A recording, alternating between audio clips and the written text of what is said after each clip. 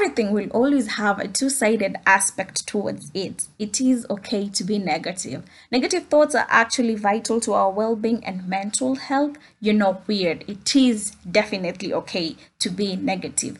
Sometimes I find myself questioning myself because of the wildness that goes through my head.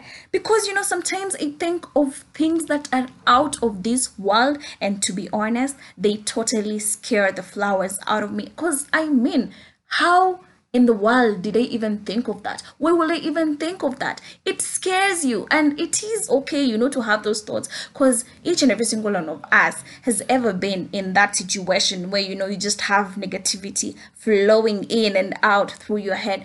Maybe you got this job, and apparently now you start doubting yourself. Will I fail? Will I even push through this? There's always gonna be that little voice in you that is gonna, bring in the negativity, always making or trying to make you, look down on yourself. Well, it is okay to always have that. You don't have to beat yourself up because of the negativity that keeps on running through your head, and now think that something is definitely wrong with you. Because I know there are people, who find themselves to be weird because they can't think of a positive way out towards things. Literally, the first thing they usually think about is the negative side towards it. Okay, what if I do this? Well, what if I get into this relationship? You always have that negativity. It is okay to have that negativity, but what matters is, okay, you have negative thoughts. So are you gonna, agree to your negativity, or are you gonna do something about your negativity?